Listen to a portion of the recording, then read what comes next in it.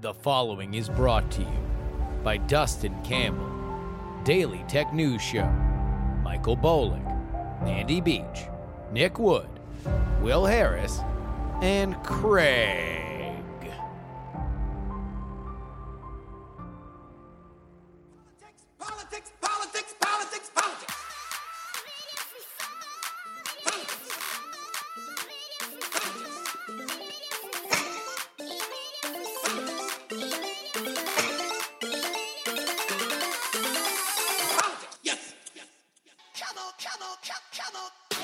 Hello and welcome everybody to the Politics program for March 19th, 2021. It's your old pal Justin Robert Young. I don't know if this got lost in the update, but everything is signed, sealed, delivered on the house. Thank you to everybody who wished me well. My wife well. We are both homeowners. We both got vaccine shots. So things are looking up. 2021, rocking and rolling. And this episode is going to be a part of it. We roll on with our greatest constitutional amendment bracket. Very, very excited to welcome Brian Brushwood back as now we enter into our elite legally required pause. 8 amendments. Some real upsets in that second round. Real upsets. We reveal those final 8 amendments in a few minutes. We got a mailbag, including questions about whether or not I should run for public office. I'm always saying that celebrities, their skill sets here that are being undervalued. Am I undervaluing myself, my own ability to get elected? I talk so much about how I've got this keen political sense. What do you say I shut my trap and actually put my money where my mouth is? Just kidding, I'd be a politician. I'd put your money where my mouth is. We discussed the simplicity of New Zealand taxes and if I should license COVID shots equal body shots to the CDC as their official slogan for vaccination. And finally, we have an interview with Emily Ekins, the director of polling for the Cato Institute, all about 2020's failure to accurately capture the GOP vote and much more. This is a great conversation, and I'm super thrilled that Emily was able to carve out time to have it with me, but there's some real interesting stuff here. Polls were off in 2016. They were not off in 2018. They were off in 2020, specifically when it came to certain GOP demographics. We find out all the secrets there and much more. But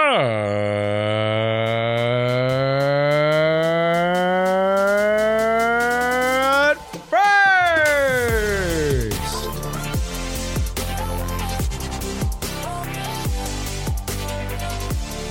it's Friday, it's March, and that means it is time to once again update our greatest constitutional amendment bracket. Joining me, as always, is the co-creator and inspiration of the greatest constitutional amendment bracket, Brian Brushwood. Welcome, sir. Dude, I'm so glad that so many sentences has happened since you've mentioned what month it is, so I can explain the madness I'm feeling for this event. And this is the elite, legally expected pause 8 round of our competition. All of our amendments are in now. Although, Brian, we did have, we got some flack. Uh-oh. Yeah.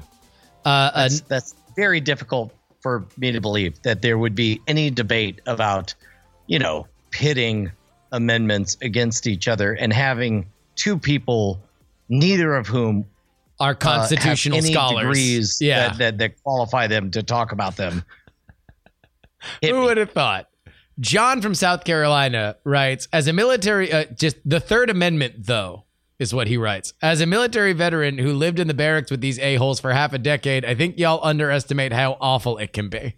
So I guess he was saying that the quartering of soldiers is something that is something that we should take far more seriously than we did in our conversation about it. Well, and I saw a couple of tweets that indicated like, you're making the quartering of soldiers more of an eminent domain, and somebody mentioned the better analogy, which is a different amendment. But I love the idea that it's like, no. You don't understand what a golden age you live in, where not one stinky body is buried is in your room. We also got a pitch for our next bracket. People are already thinking about next March. This one came in from Joe. Joe writes, a bracket V2 challenge. Come up with 26 new amendments and battled to see which amendment that Andrew Heaton runs for office on. That's really good. And then there was one that was actually, I think it came in on Twitter, but people who are actually particularly annoyed with us, and that is Sebekis on Twitter. It looks like eminent domain is far more involved with the Fifth Amendment than the Third.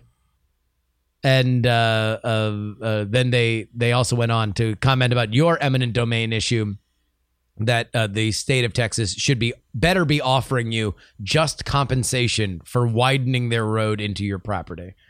I hope I'm not ruining anything by saying this, but yeah, man, they actually have contracted third parties to come out and just sort of look around. And they do stuff like okay, what are we ruining? We're definitely ruining this established structure where these are 1, 2, 3, 4, 5 heritage oaks and whatever their math is. But it's a weird thing. I actually called those third party evaluators, and they were like, "Yeah, don't call us because we just did this gig for the county. They'll call you." And I'm like, all right. And then we got this one from Leon on Twitter. Amendments 1, 2, 4, and 8 mean next to Jack S without the 14th, the incorporation doctrine. Moreover, if you need any idea on how impactful the 14th Amendment is, just know that it's the most cited amendment in the Supreme Court. And the 14th is which one again? The 14th Amendment is, he said, searching.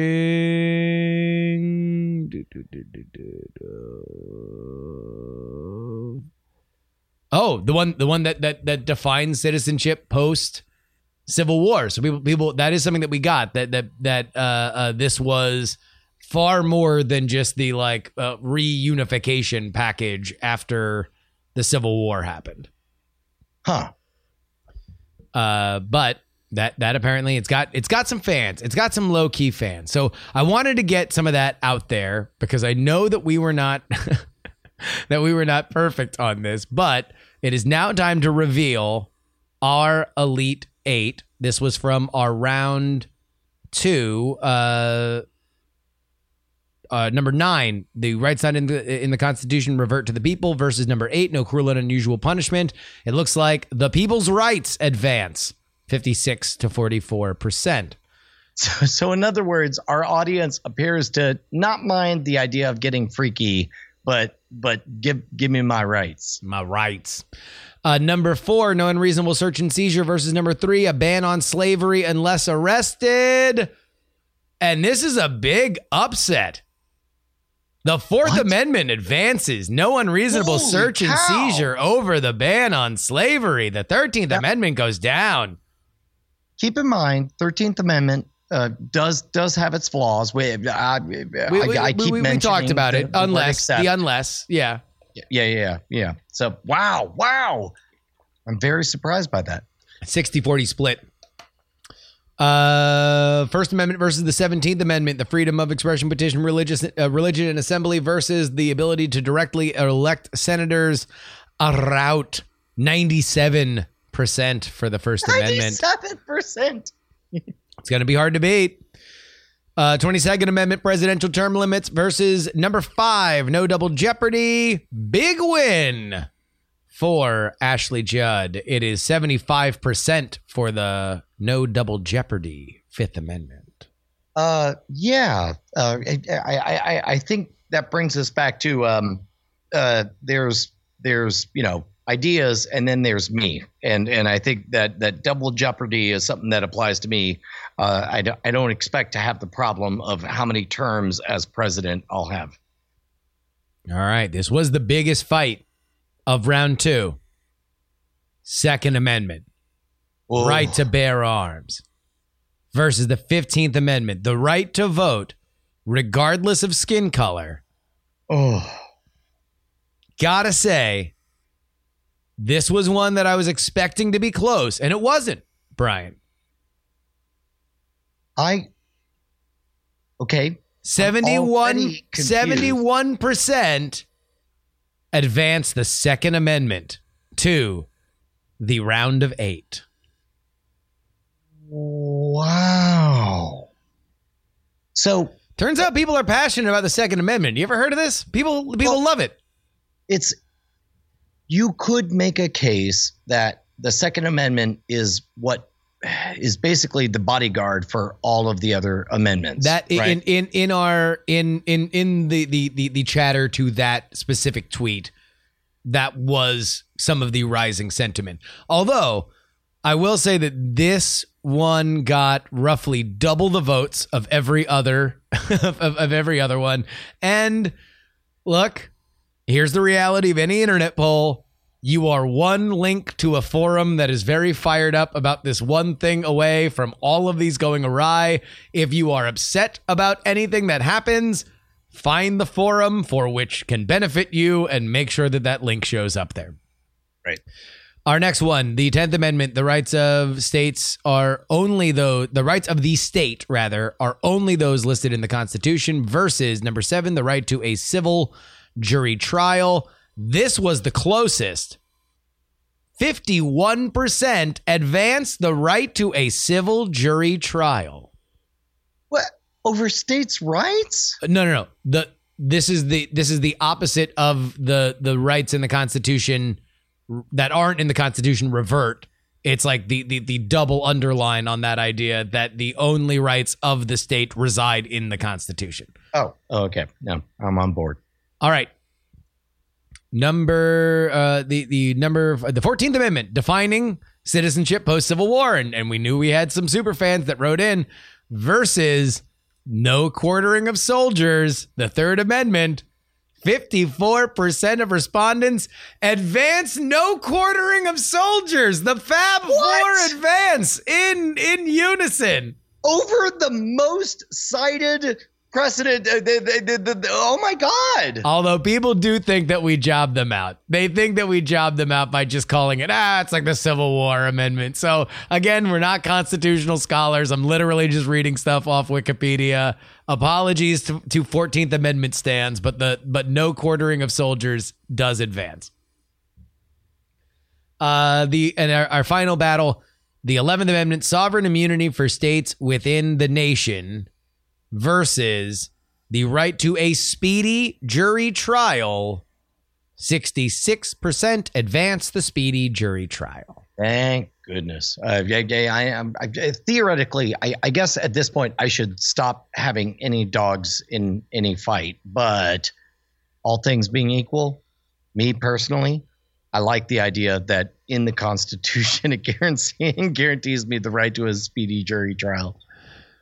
All right. And so we begin with the elite, the eight that may or may not be elite. We don't know. We legally can't know whether or not. The Amendment 8. Yes. All right, and that will be, we're going to start at the top of the bracket here. The First Amendment, free expression, petition, religion, assembly, versus the any rights not in the Constitution revert to the people. Okay. This is a pretty good way to take out what might be one of the most powerful amendments. I mean, going up against Amendment 1, I'm sorry, Amendment whatever it was. I'm not seeing you win. Yeah. Ninth Amendment. I mean, it's a big amendment. It's a pretty foundational amendment. Super big. If there's only one thing to destroy it, it's Voltron and King Kong and Godzilla combined, aka the First Amendment. All right. The Fourth Amendment begins our next battle. The right to no unreasonable search and seizure versus the Fifth Amendment. Double jeopardy. Can't be tried twice. Both of these are the man can't hassle you, right? These are both kind of getting to the same idea here. This is not me picking a side, but if I was to make a prediction, I would say that Amendment 4 is pretty concrete. I could picture going through the TSA line every single time I got on a stupid plane and thinking about how unconstitutional it is. Double jeopardy. I ain't never been accused of a crime, tried, and then tried again of that crime. I think that Amendment 5 goes down. Yeah. All right. This is a big one. Second Amendment, right to bear arms. Now the prohibitive favorite, because that was a tough matchup. The vote regardless of skin color in the second round. Now It's hard to see something else that's going to have that kind of emotional weight to keep it out of the finals in what would be. Now all the odds makers are recalibrating their odds. It looks like a 1-2 final unless there's a major upset that happens, but you still got to do the work.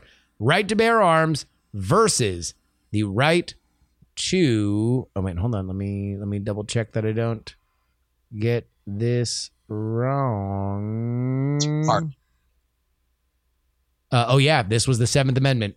The right to a civil jury trial. Right to bear arms versus the right to a civil jury trial. Going down. Because if all right, first of all, the momentum we saw on bearing arms is huge.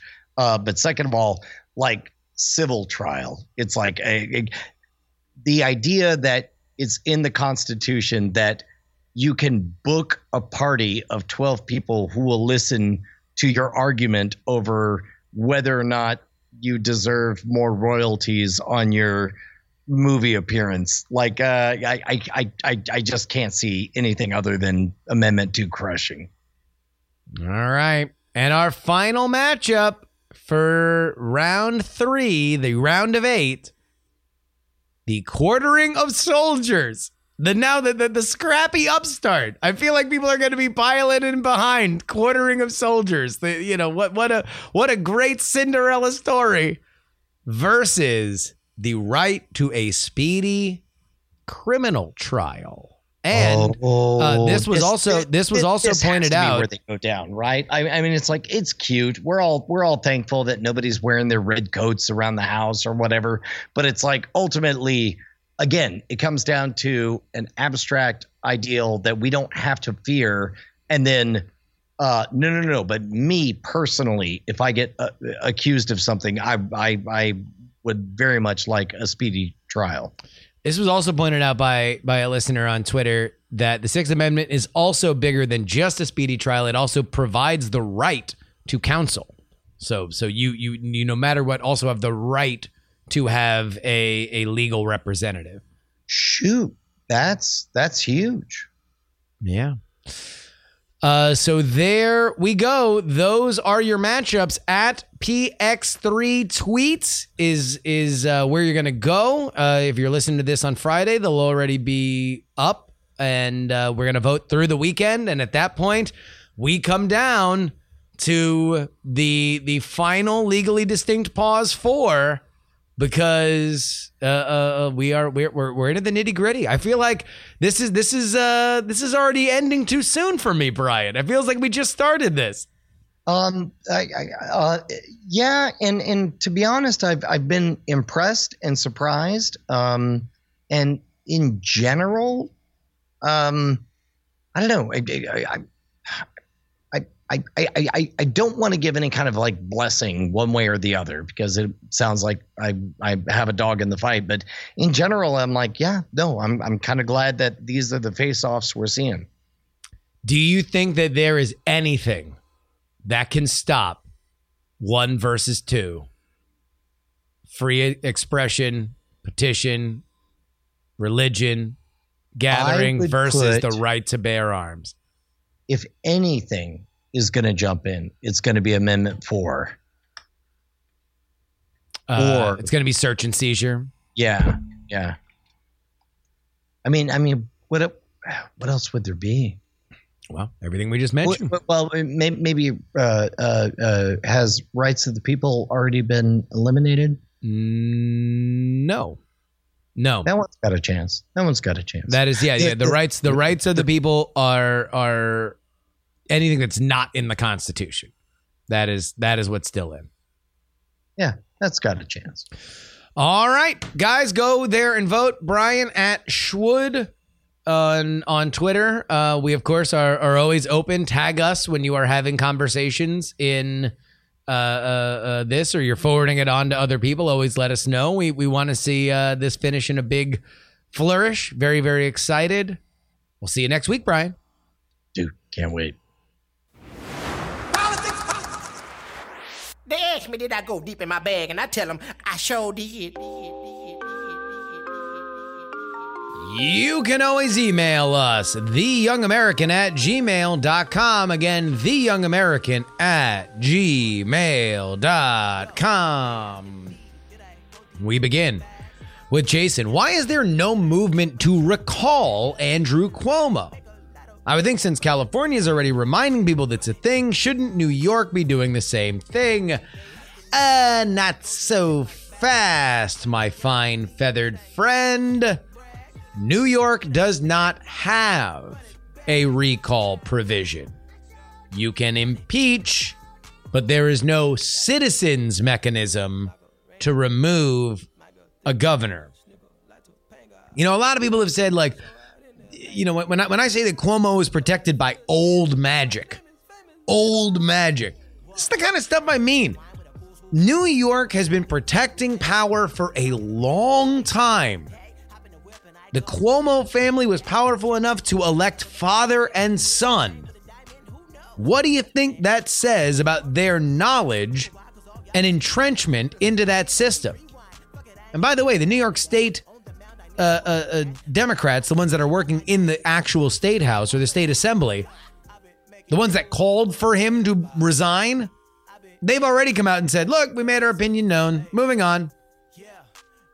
Don't look now, but I think the fever is breaking on Andy. Adam writes, COVID shots equal body shots should be on billboards throughout the country. Consider this an open invitation for the CDC, the FDA, the National Institute of Health, whoever. I am officially releasing that into the world. COVID shots equal body shots. That's what I believe. I believe the messaging that we should have. In fact, I dare Dr. Fauci to look down the barrel of one of them cameras that they got in front of his face and to tell America the truth. The sooner you get vaxxed, the sooner you can get waxed. That's what I'm talking about. The summer is here 2 weeks after you get your shot. I mean, why shouldn't we? Look, you can always there's always going to be fine print, right? There's always going to be fine print. It's always going to be, also, you should stay 6 feet away, and please have a mask, and also it's better not to do it in an immunocompromised. Let that be the headline. COVID shots equal body shots. Fine print. Please also be responsible and remember. Why are we putting the fine print ahead of COVID shots equal body shots? Adam, I'm with you. Charlie from Canada writes, I wanted to write back my thoughts on the issue of human trafficking. In response to the recent interview and the letter you received in the mailbag, I was employed as a senior manager in an international anti-trafficking organization based out of Southeast Asia for 8 out of the last 10 years. I found myself nodding along with your guest talking about Q and how it's affected conversations about human trafficking. I noticed the links between Trump and trafficking over the last 4 years. I wasn't surprised to hear that somebody in your mailbag disagreed. I think if you were finding out about human trafficking over the last 6 years, you wouldn't notice the shift in tone. And probably it's different inside the U.S.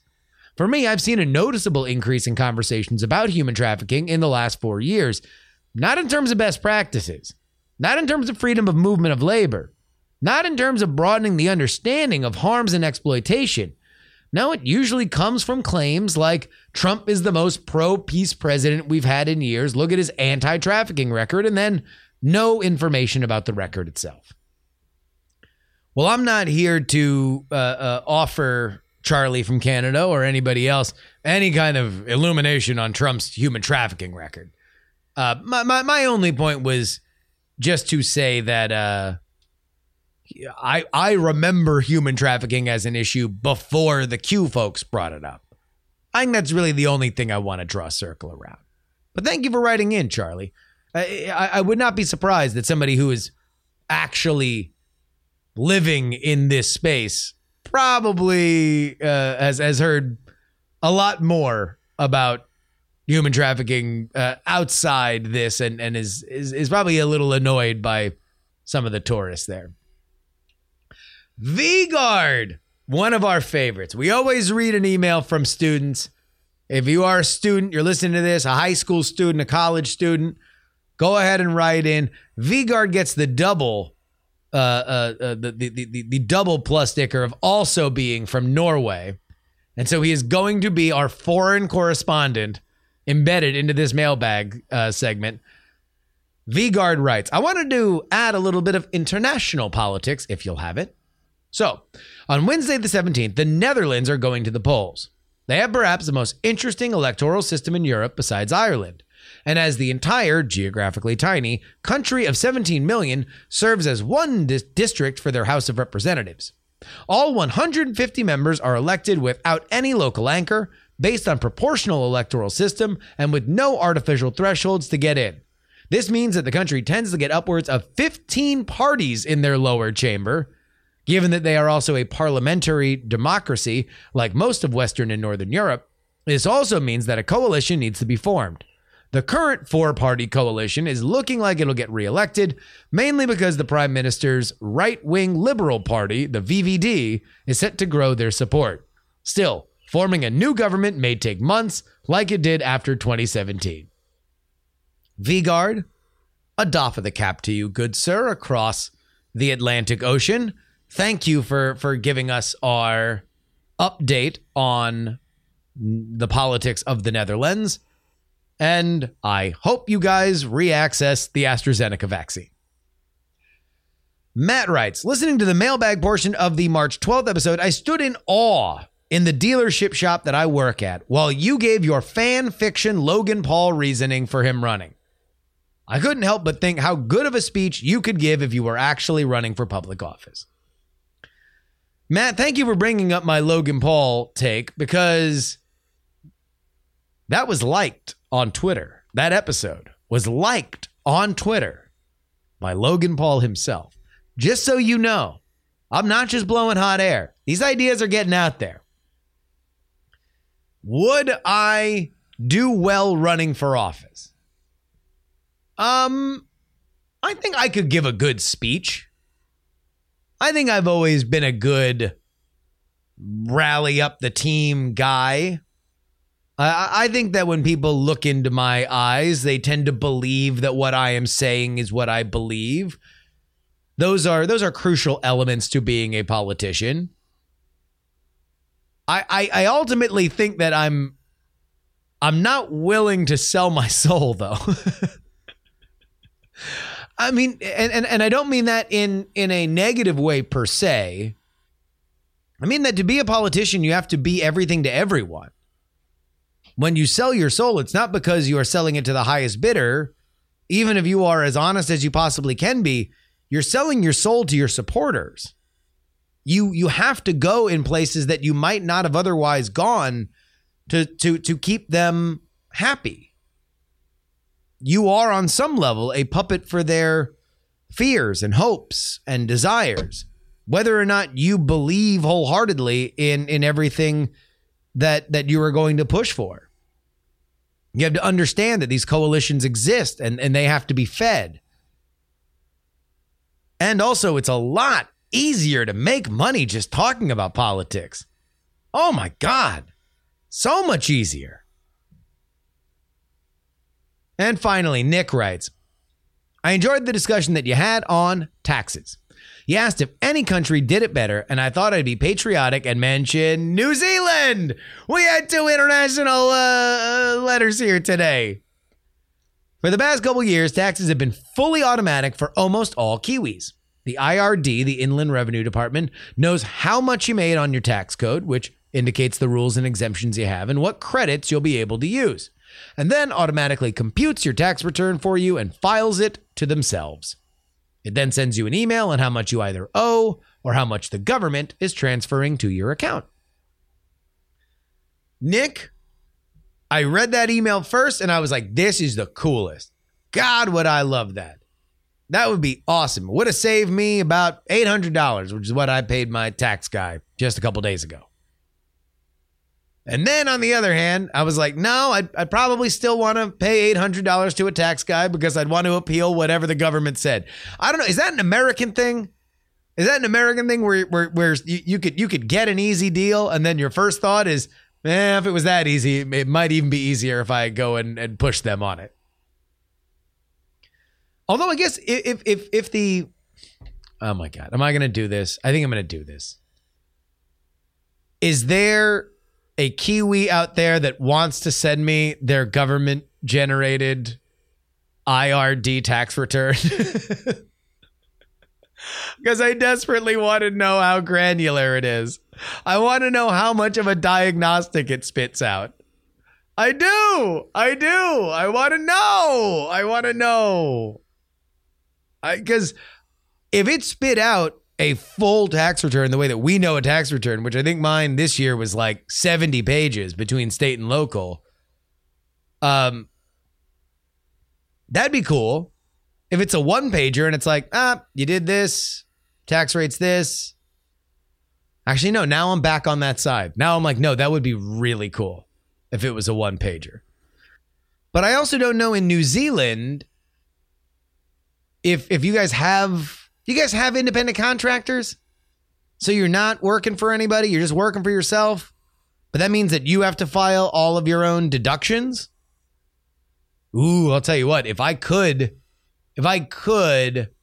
just put my credit card, my business credit card, or maybe make an agreement with my credit card that they automatically dump all of my business expenses into the government computer, that would be cool. I would just want to have the option to finalize exactly what I put in. But then again, that might just be me being a scalded dog because doing taxes in America is terrifying if you are an independent contractor. I'm trying to work through all of this. Thank you for making me think, Nick the Kiwi. If you would like to be Nick the Kiwi and you would like to send a good email and you would like to make me think, you can do so at theyoungamerican@gmail.com.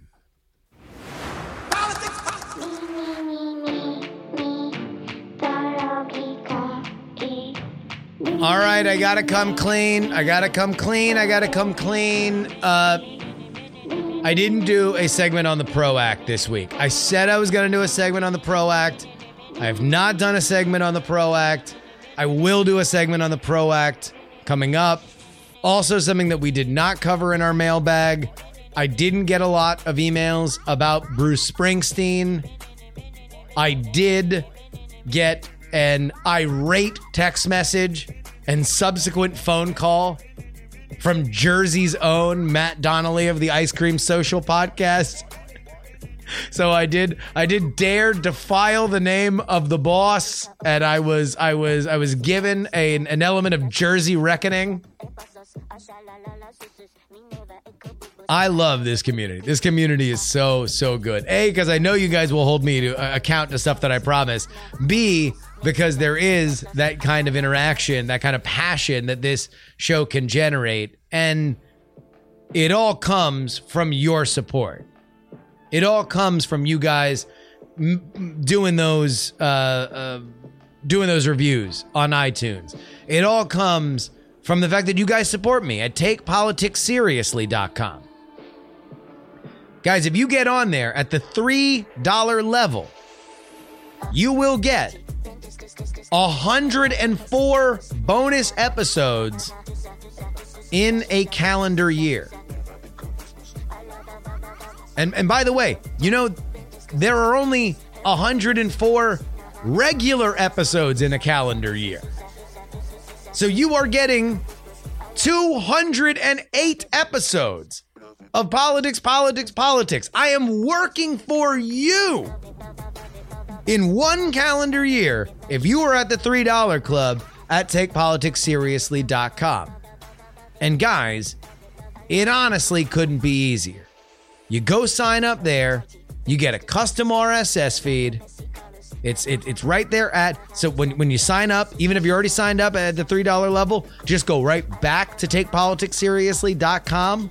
On that page will be a custom RSS feed. Pick that up. You put it in the podcatcher of your choice. Apple, Pocket Cast, I use Castro. They all work. And that's it. Set it and forget it. You never got to worry about signing in. You never got to worry about passwords. When you want to adjust your patronage, it just takes care of it on the back end. It's that simple. TakePoliticsSeriously.com. Try that $3 level today.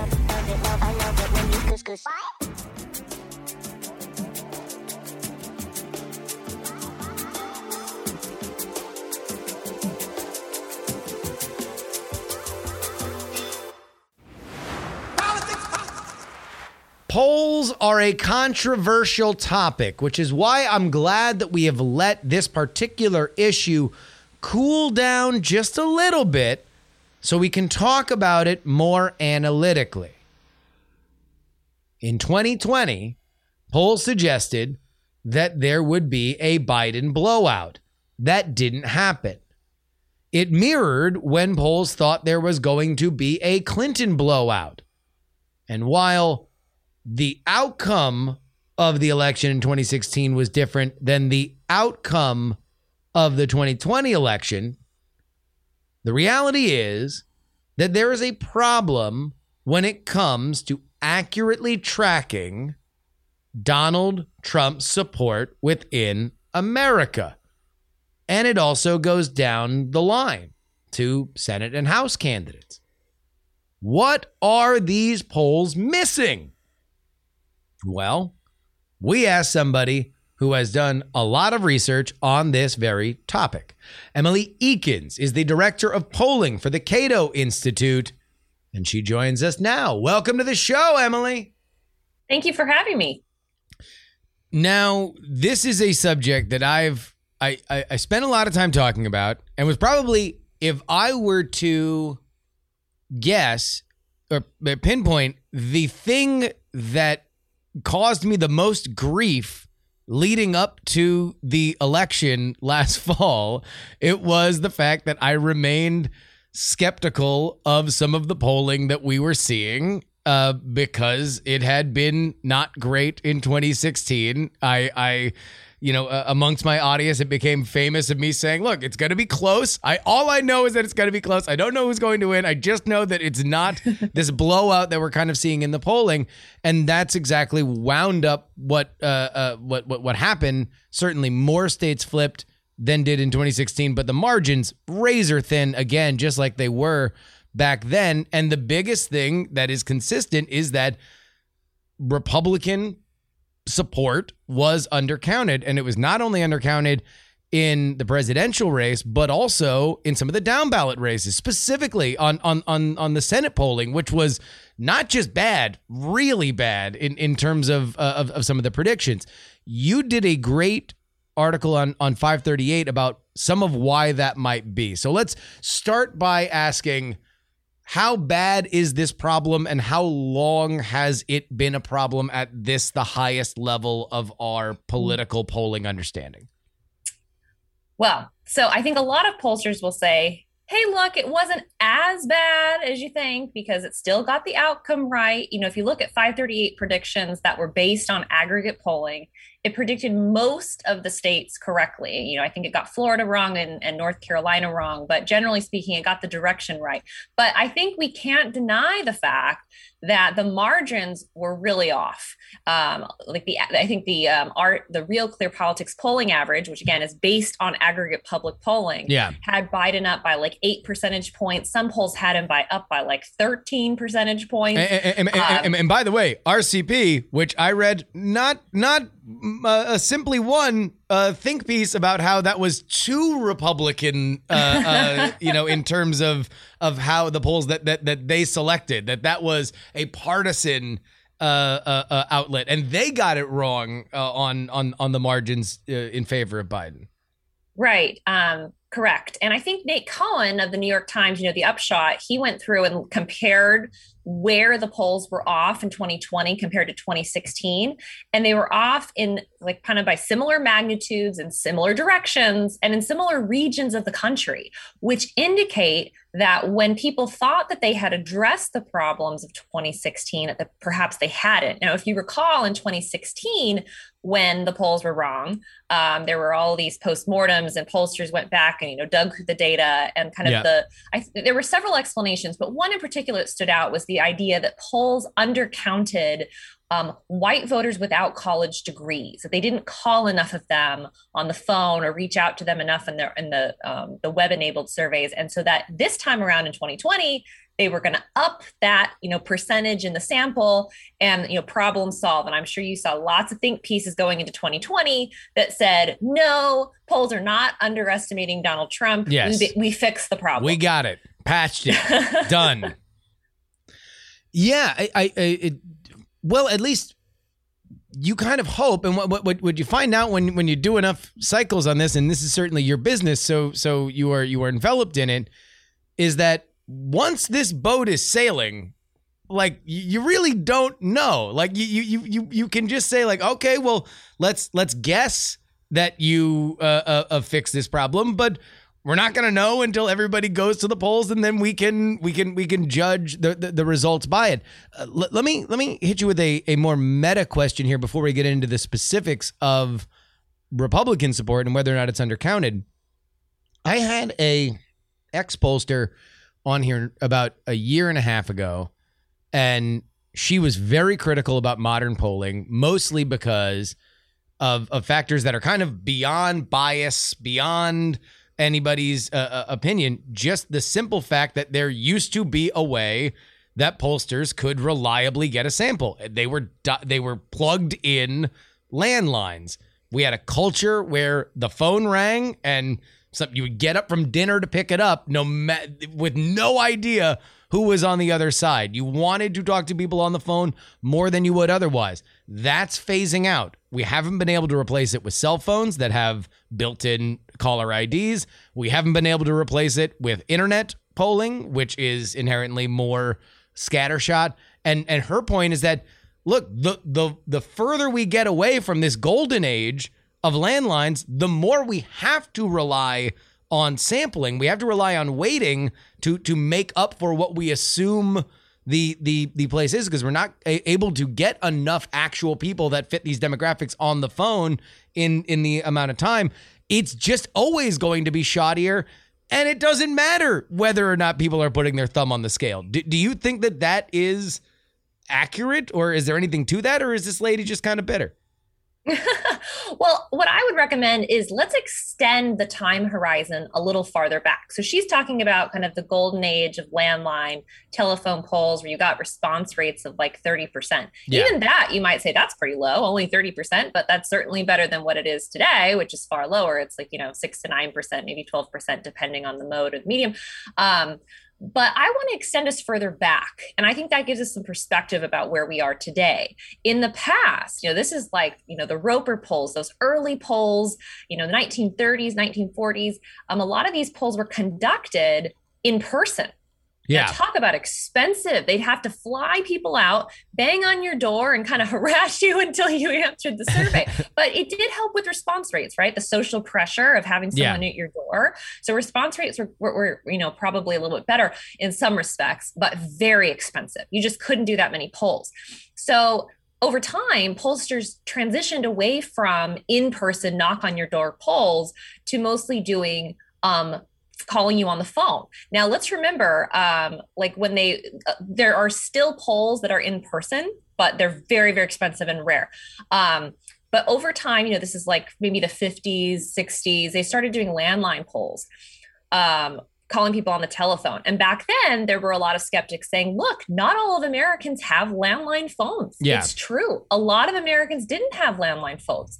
And so they were not being accurately counted, but it was so expensive to do these in-person polls that there was this pull towards landline polling. But over time, technology, changed, people became wealthier, and now like everyone kind of has access to a phone.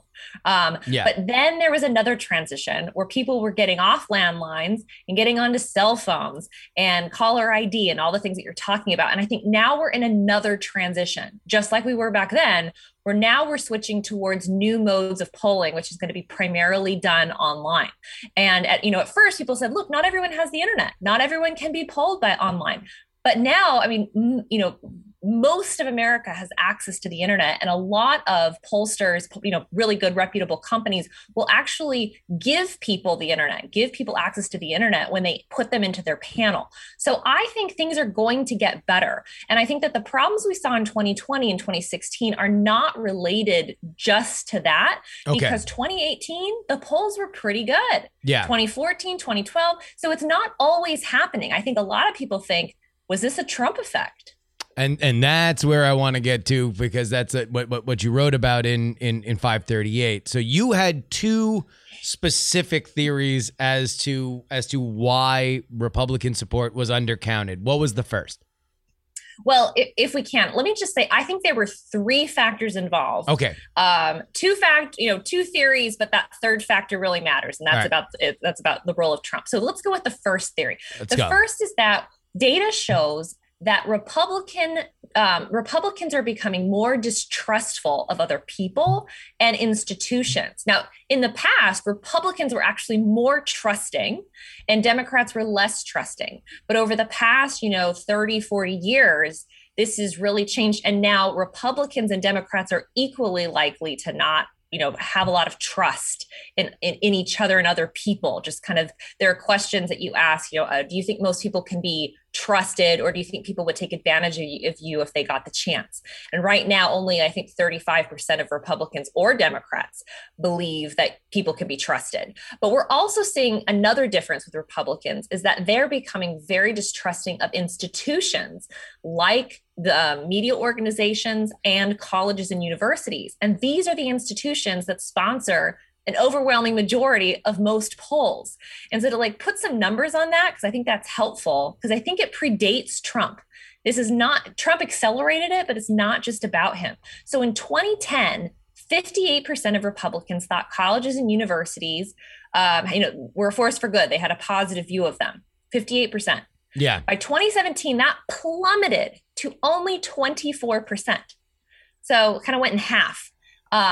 Same pattern for news organizations. Now, in 2010, among Republicans, it was already low. I think only 24% had a positive view of the media.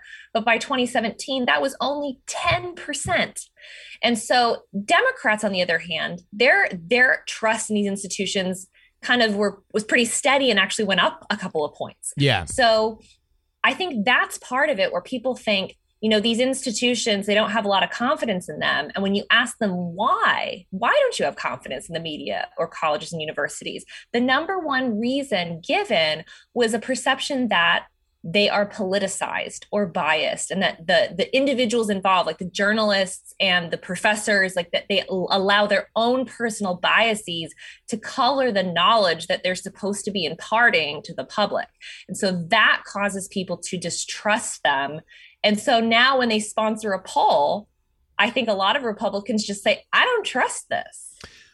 Well, let me ask you a question, though, and this is out of total ignorance, but in the few times that I've gotten polled for random things here in the neighborhood that I live in California, I can't remember if they identified themselves off the top as like, hi, I'm a UC Berkeley College San Francisco Chronicle poll. Not that the Chronicle has money to do polls anymore, but like, but I don't remember them identifying themselves off the top. Is that something that you have to do in polling, or is that something that colors the ability to sit down with somebody? Because the one thing I do know is with a poll, you got to be with them for like a half hour. I've definitely gotten I've been interested in taking a poll, and I've gotten 25 minutes in, and then I just had to leave and do something, and it scuttled my whole thing. So do you have to identify yourself off the top? So I confirmed this with the news organization polls. They do not always identify themselves, but many institutions feel that in order to be transparent and to meet standards of transparency, that it's encouraged. Okay. I actually think that this is a terrible idea, because think about given how he talks about the media, calling them the enemy of the people, constantly saying polls are fake. I mean, that clearly played a role too, but these trends predate him, so we can't just say it was him. But I do think that when people feel like CNN and Trump were in a war, basically, and if CNN calls you and says, "Hi, I'm calling on behalf of CNN. I'm conducting a public opinion poll," I feel like it's almost like saying, "Hey, I'm a member of the Trump campaign. I'm here. I'm conducting a poll," and wondering why Democrats don't want to take that survey. But this is, not everyone feels this way. Lots of Republicans take surveys. If you look at the breakdown in a poll, the CNN polls, ABC News, Washington Post, they had the proper representation of Republicans and Democrats and independents in the polls. So they thought they were okay. They didn't think they were undercounting Republicans. I think this is the problem, is that there are different types of Republicans. Yes. Some Republicans are a lot more trusting than others. And I think they were getting Republicans that were not representative of all Republicans in their surveys, and that they were undercounting the ones that were a little bit more distrusting and also more supportive of Trump. And that's, I think, how they were undercounting Republican support. And as we found out in the final result, it was Republicans that were more inclined to vote for Biden that wound up tilting this election in some of the suburban areas in Pennsylvania and Georgia.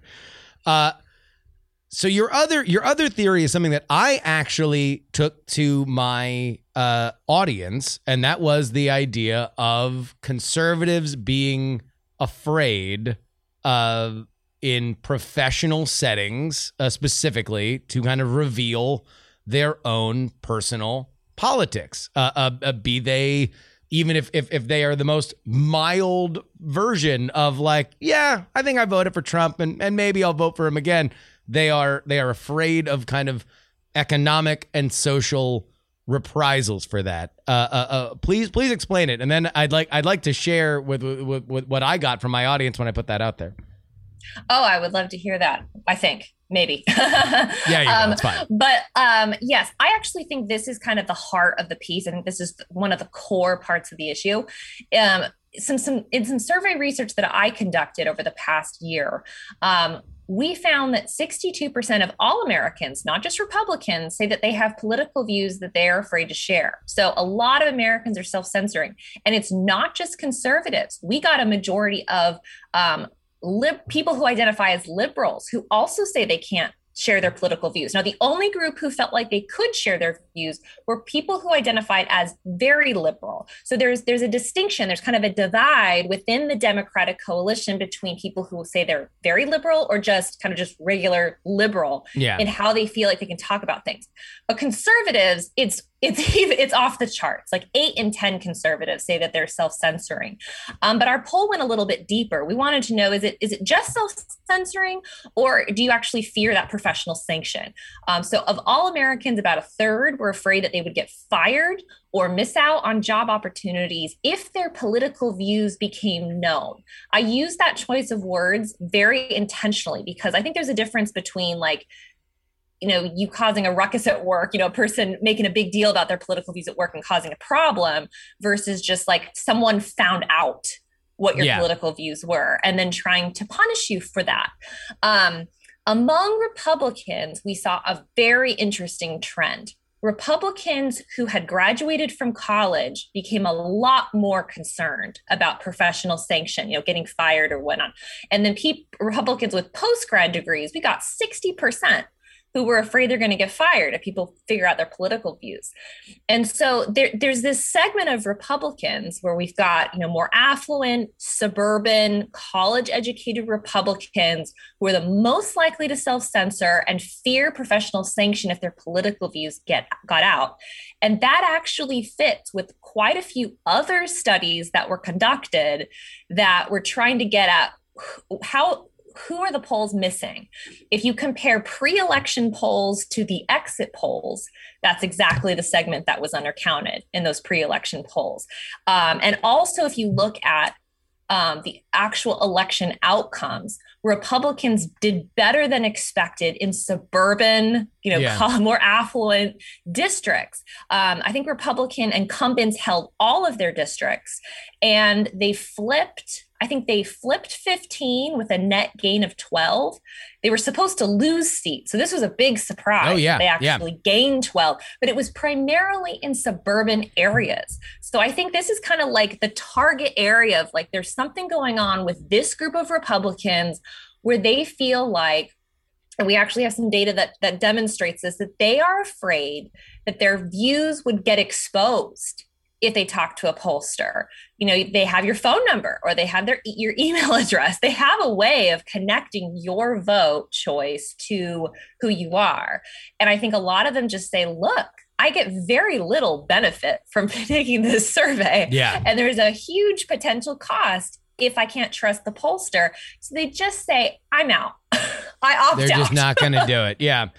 Man, and you want to know what? The more I think about it, that segment of the population, if you are, somewhat well off because you have a postgraduate degree, you're living in the suburbs, you're probably going to be insulated from the biggest liability for what we found out in the exit polls for Trump, which was his handling of the coronavirus. Obviously, you're going to watch it on television, but by and large, if you're out in the burbs, your life is not going to be as different as if you were living in the heart of Manhattan, and now all of a sudden you go from a bustling, thriving life to something that is far smaller. But on the other side, the things that you're going to be the most mad about are the things that Republicans are on the other side of, like school openings and business openings and stuff like that. So that does make sense. And I think that you made a good point there. So much so that I went out into my newsletter and I asked, and this was like, I posted a thing to your article amongst a bunch of stuff. In fact, the largest thing I had was about the lockdowns, which I was assuming I was going to get a lot of feedback on. Zip. Nothing. I got nothing on the lockdowns. Everything came back of people exactly in your demographic saying just one story after another about how they are, afraid. They wrote anonymously, but they are afraid of having somebody. And I think the way that you put it, somebody finding out, like as if they. Like it's like a secret, like they used to belong in a coven and now they're in Salem, Massachusetts or something. Like it is an interesting phenomenon that I think is true. Now, I did get a bunch from some other folks, and I think that this is part of what makes this specific issue so thorny, is that there are some folks that are like, oh, well, I work at this place, and the person at my work that's conservative and Republican can't stop talking about his politics, and so therefore it doesn't exist. But I think what we do want to draw a line is again that strata of college educated and even more acutely in a postgraduate degree. Do you get a sense that this is because they are moving into areas where one person's opinion can get them fired, or it's a lot more network effecty? Why do you think it gets more acute in those fields?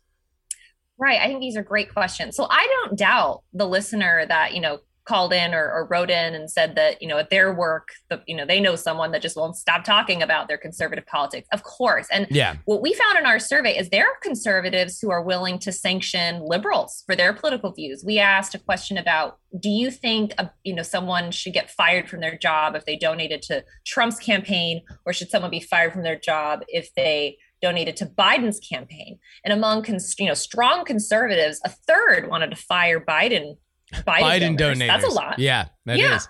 But 50% of strong liberals wanted to fire Trump donors. So I think that kind of cancel culture urge, if you want to use those words, exists on the right and the left. But there does seem to be like an asymmetry where it's felt a little bit more strongly on the left side of the political spectrum. But I think to kind of get at this segment more clearly, think about the types of jobs that require college degrees and postgraduate degrees, law, academia, technology, journalism. These are industries that if you look at the fundraising patterns, the donation patterns of these industries, they overwhelmingly give to the Democratic Party and to Democratic candidates. So in that kind of homogeneous environment, you're more likely to get a lot of those people that are like, 50% of them want to fire all, Trump donors or punish them or hurt them in, some way. And so I think that it's just more like those industries that require graduate degrees are more likely to be left leaning. I think this could certainly happen in an area that's more right leaning too. But right now we don't see that like segmentation like on, college degrees in the same way. So we're just not seeing it. And plus, like there's a little bit less of a punitive edge on the right side, although it does exist. Yeah. And, I think we should be concerned about both sides that want to punish people because they disagree with them.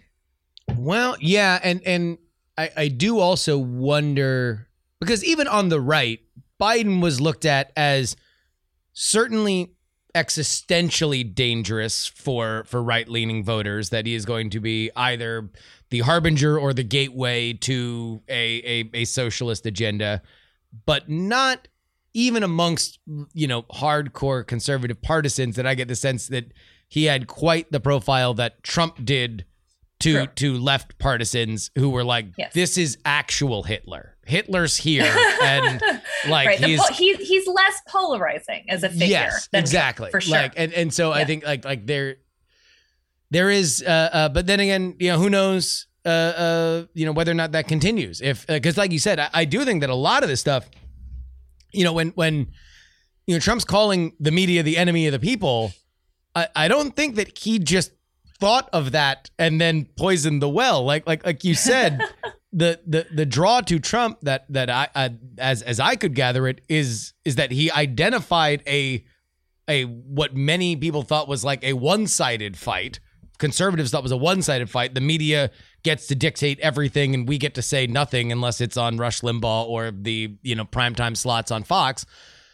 And he gave voice to it. Like that was the big thing. And now, do we have any sense that like there is any kind of thawing to that? I mean, I guess it's been so soon since Donald Trump's been out of office, but is there a way that polling wise we can get around it, or is it maybe we need new entities that are doing these polls? Like if I don't know what the most universally purple friendly brand would be. Like, I don't know. I was going to say Disney Plus or something like that, because maybe like even the Marvel movies are kind of politicized, but whatever, yeah, people are canceling those too. Yeah, exactly. But whatever the thing that we all, pizza, if pizza sponsored a poll, like, is that the way to do it? Is it maybe to get these out of the hands of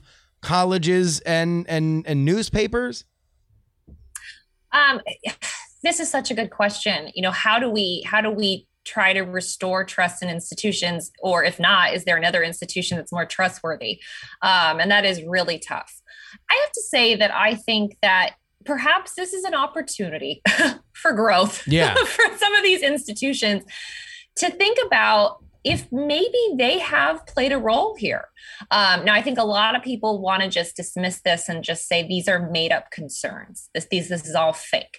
But I think that there is empirical evidence that does suggest that there is some politicization going on in the media and at universities. If you look at surveys of members who work in these industries, they overwhelmingly give to left-leaning candidates and to the Democratic Party. And there's nothing wrong with giving to, giving to the Democratic Party. It's just that if like 96% are, and you are supposed to present yourself as a neutral and arbiter or neutral, like gatekeeper of knowledge, people are going to just have a little bit of a harder time believing that you're doing that properly when like 96% of you all gave to one side, right? Yeah. It's just, we're human.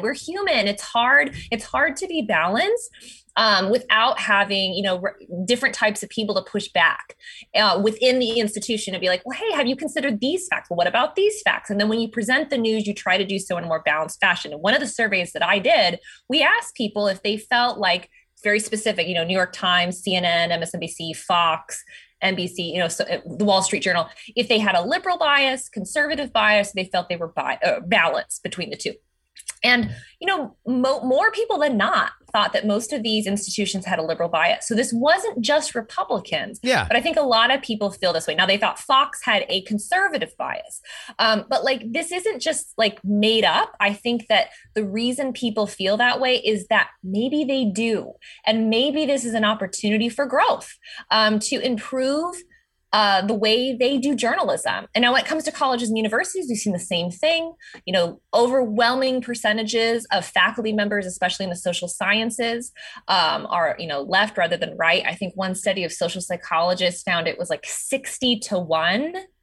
So in that environment, I think that it's hard for people to take seriously that they're neutral gatekeepers of knowledge. When they have, they're not going to lunch with people that think differently than them. They're not talking around the water cooler with people that think differently than them. It's just hard, I think, I just think there's a lot of opportunity to try to improve, to try to regain the public trust. And Emily, God bless you for wanting to help the reputation of some of these venerable journalistic institutions. I, too, as somebody who grew up adoring newspapers, would love to see an element of reform come to some of them that I think are maybe setting themselves adrift for the sake of an unsteady business model in terms of their bias.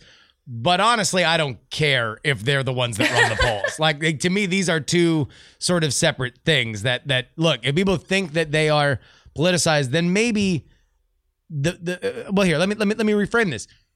The way I understand the business model of polling, which traditionally was a firm finds a media champion, a media patron that pays for the right for them to be the exclusive reporter of the news that they get from that firm's findings, is now breaking. Like media is very chaotic. Media, we have, display advertising has fallen off a cliff, and now post-pandemic, some online advertising has fallen off a cliff. That was the thing that was supposed to replace display advertising, and now that seems to be going down the toilet. So is there a reality sooner rather than later that these media entities just won't be the places where we see polling, or are polling firms possibly going the way of the dodo?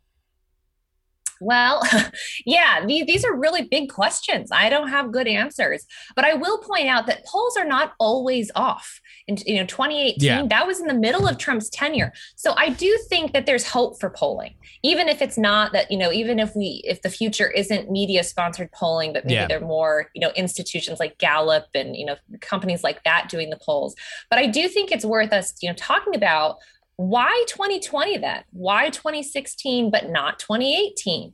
Is it Trump? Is this just a Trump effect? And now that he's off the ballot, now that he's not running, at least right now, will polling return to normal?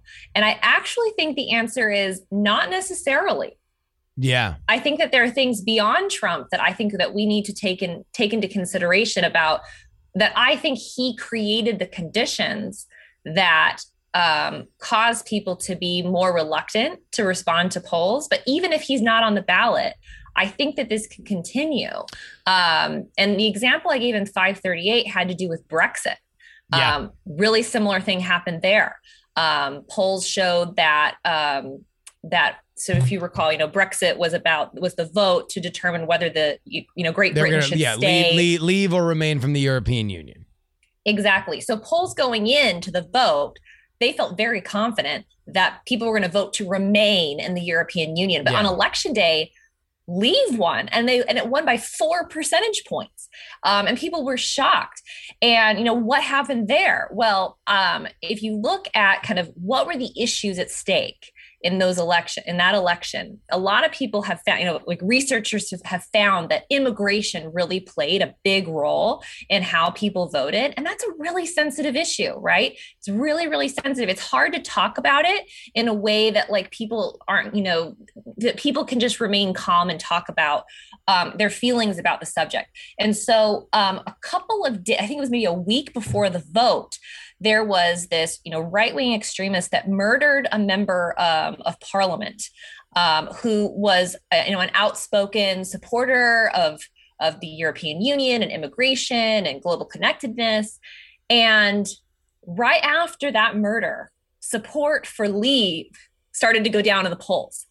And after the fact, pollsters looked back and they said, I think it wasn't that support for Leave was actually going away. Yeah.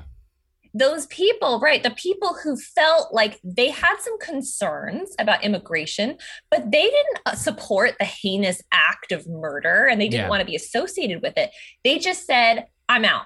I opt out of the survey because this is so contentious and toxic. And so on election day, though, they still voted to leave, but they didn't tell the pollsters. And I think that that's a similar thing that's happening here in the United States, where Trump made really sensitive issues about immigration, that was very salient during his, when he was running in 2016 and 2020. And just when these very sensitive issues of identity, immigration, race, all of that, when those are salient, it's really hard for people to feel like they can kind of have a conversation about how they feel about politics. So I think a lot of them just say, I opt out of the conversation, but that doesn't mean that they don't vote. Yeah. And one thing out the door here that I agree with you that I don't necessarily think it's going away is that what Trump figured out was how to get a bunch of non-traditional Republican voters out to the polls. That's hard to model for. That's hard to find everybody that you would need to make the patchwork when they don't normally show up. So it's hard to look at past elections. And if there's one thing that some of the up and coming Republican candidates that might be the presidential nominee from the GOP side in 2024, if Trump doesn't run, they're all driving toward is, how do we retain that non-traditional audience? Maybe that becomes easier to define now 3 presidential elections in, or maybe it remains elusive. Either way, we have become much smarter thanks to Emily Ekins, the director of polling for the Cato Institute. Thank you so much, Emily, for coming on. That was fantastic. Thank you for having me. And that'll wrap it up for us today. If you would like to thank Emily Ekins for coming on the show, head on over to px3guest.com. That'll bring you to her Twitter and thank them. Wish them well. It's a great way for us to build rapport with our guests, keep them coming back, and make sure that we spread the PX3 love. Do you guys have any idea how rare you are? Do you have any idea how rare it is to have a political podcast that trails with it a gang of love? Not so people go into their mentions and find, hey, screw you, I hated your point. I mean, I guess you could do that if you wanted. I'm not your dad. But that we call out for people to thank people to thank the guests that come on this show, that's rare, baby. I'm proud of it. I'm proud of you. px3guest.com is where you can head to do that. If you'd like to email the show, it is theyoungamerican@gmail.com. If you want to hit up our Twitter, where you can vote on our greatest amendments bracket, it is @px3tweets. If you want to watch us live on Twitch, px3live.com. If you want our newsletter, our free political newsletter, you can do so at px3newsletter.com. And you can find this podcast at px3podcast.com. If you would like to make a one-time donation to the program because you just think it's swell, we got a couple options for you. PayPal, paypal.me/payjury. On our Cash App, it is PX3Cash. And of course, Justin-Young-20. That is where the Venmo buckaroos continue to roll in. Let's see who is our lucky guest. Well, look, I always know that Robert Cooper wrote Venmo money isn't real. Oliver Rigobon said it's just fake Venmo money. Thank you to Brian. Thank you to Hans. I don't know why. It's like the least profitable thing for me, but it tends to make me very happy. Venmo money isn't real. Hit me up. Justin-Young-20. If you'd like to send anything to my P.O. Box, it is 10853 Oakland, California, 94610. And of course, the way that you get our premium content, our subscriber-only content, is by heading on over to TakePoliticsSeriously.com, powered by Patreon. You can get on our $3 level. That gets you 104 bonus podcasts in a calendar year. If you are a subscriber for a calendar year, 104 bonus podcasts. That's a lot. It also is the place where you can get on our Titanic $10 tier. Get your name right at the end of the show, like Headphones Neil, Dr. G, The Other Half of Whiskey Wednesday, Idris, The Government Unfiltered Podcast, 100 Mile Runner, Berkeley Stephen, Kathy, Mag, Zombie Doc D. Really? Methuselah, Honeythuckle, The Jen, Middle-Aged Mike, Cujo.com Junkie, Calamity Zap, and Gloria Young for King of the New World Order. Oh, by the way, Gloria Young, my mom, frequent guest on this show, presidential vote receiver 2 times over, has gotten her first vaccine shot. So put that in your at-home scorekeeping books. Cujo, Utah, Jimmy Montana, appraisers are awesome. Snuffies off Route 44. Charles, Archie, David, Olin and Angela, DL, Miranda, Janelle, Jenny, Robert, Casey, Paul, the most conscientious nonpartisan listeners, Brad, Richard, just another pilot, Frozen, Summers, J Pink, and Andrew. If you would like your name read, one place to go is TakePoliticsSeriously.com. And that'll wrap it up for us today. Until next time, this is your old pal, The Gerbs. Jury, Justin Robert Young, wishing you a happy St. Patrick's Day a couple days ago. Wishing you a great weekend. Wishing you an enjoyable, tolerable daylight savings time. Until next time, a reminder that some shows talk about politics, others talk about politics, and still more, they're out here talking about politics. But this, my friends, is the only show that dares talk about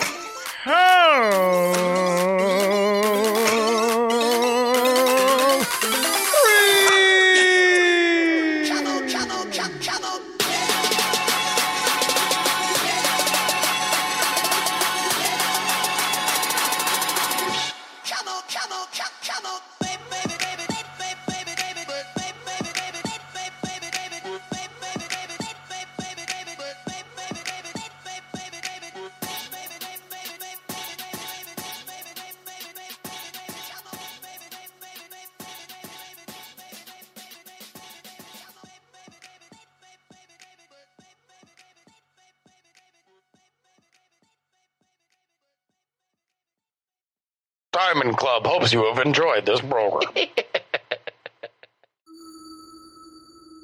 Dog and Pony Show audio.